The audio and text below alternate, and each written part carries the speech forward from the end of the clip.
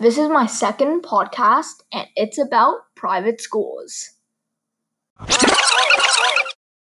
Today, you will find some information about what a private school is, how a private school operates, and how private schools are funded. What is a private school? A private school is a school that is privately funded, specifically by donations. In other words, you could say the school was non-governmental.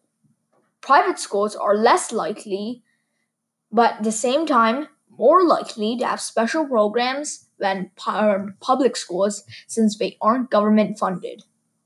But other than that, they're pretty similar. Private schools aren't as common as public schools because they are already in the public schools everywhere and they don't gain too much funding. They would have smaller class sizes due to there being public schools already, as well as a fact being that private schools receive a great portion of their funding from parents. How do private schools operate? The reason children are sent to private schools is the local public school is in bad condition or overcrowded.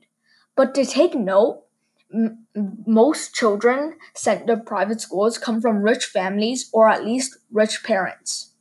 Most private schools focus on basic education, while some of them that have gained plentiful of money were schools that focus on special talents or skills of the child, religious education, or schools that deal with kids with special needs.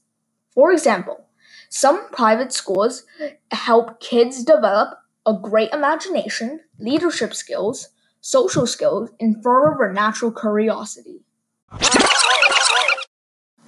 How are private schools funded? Private schools are funded privately, meaning they receive donations. Another way they are funded is through fundraising and endowments. Some private schools also get funding from local, state, and federal taxes, but usually they wouldn't, as public schools would also gain some of their funding from taxes. I hope you learned about private schools in my second podcast, and be sure to see my next podcast, and it's about special programs in schools.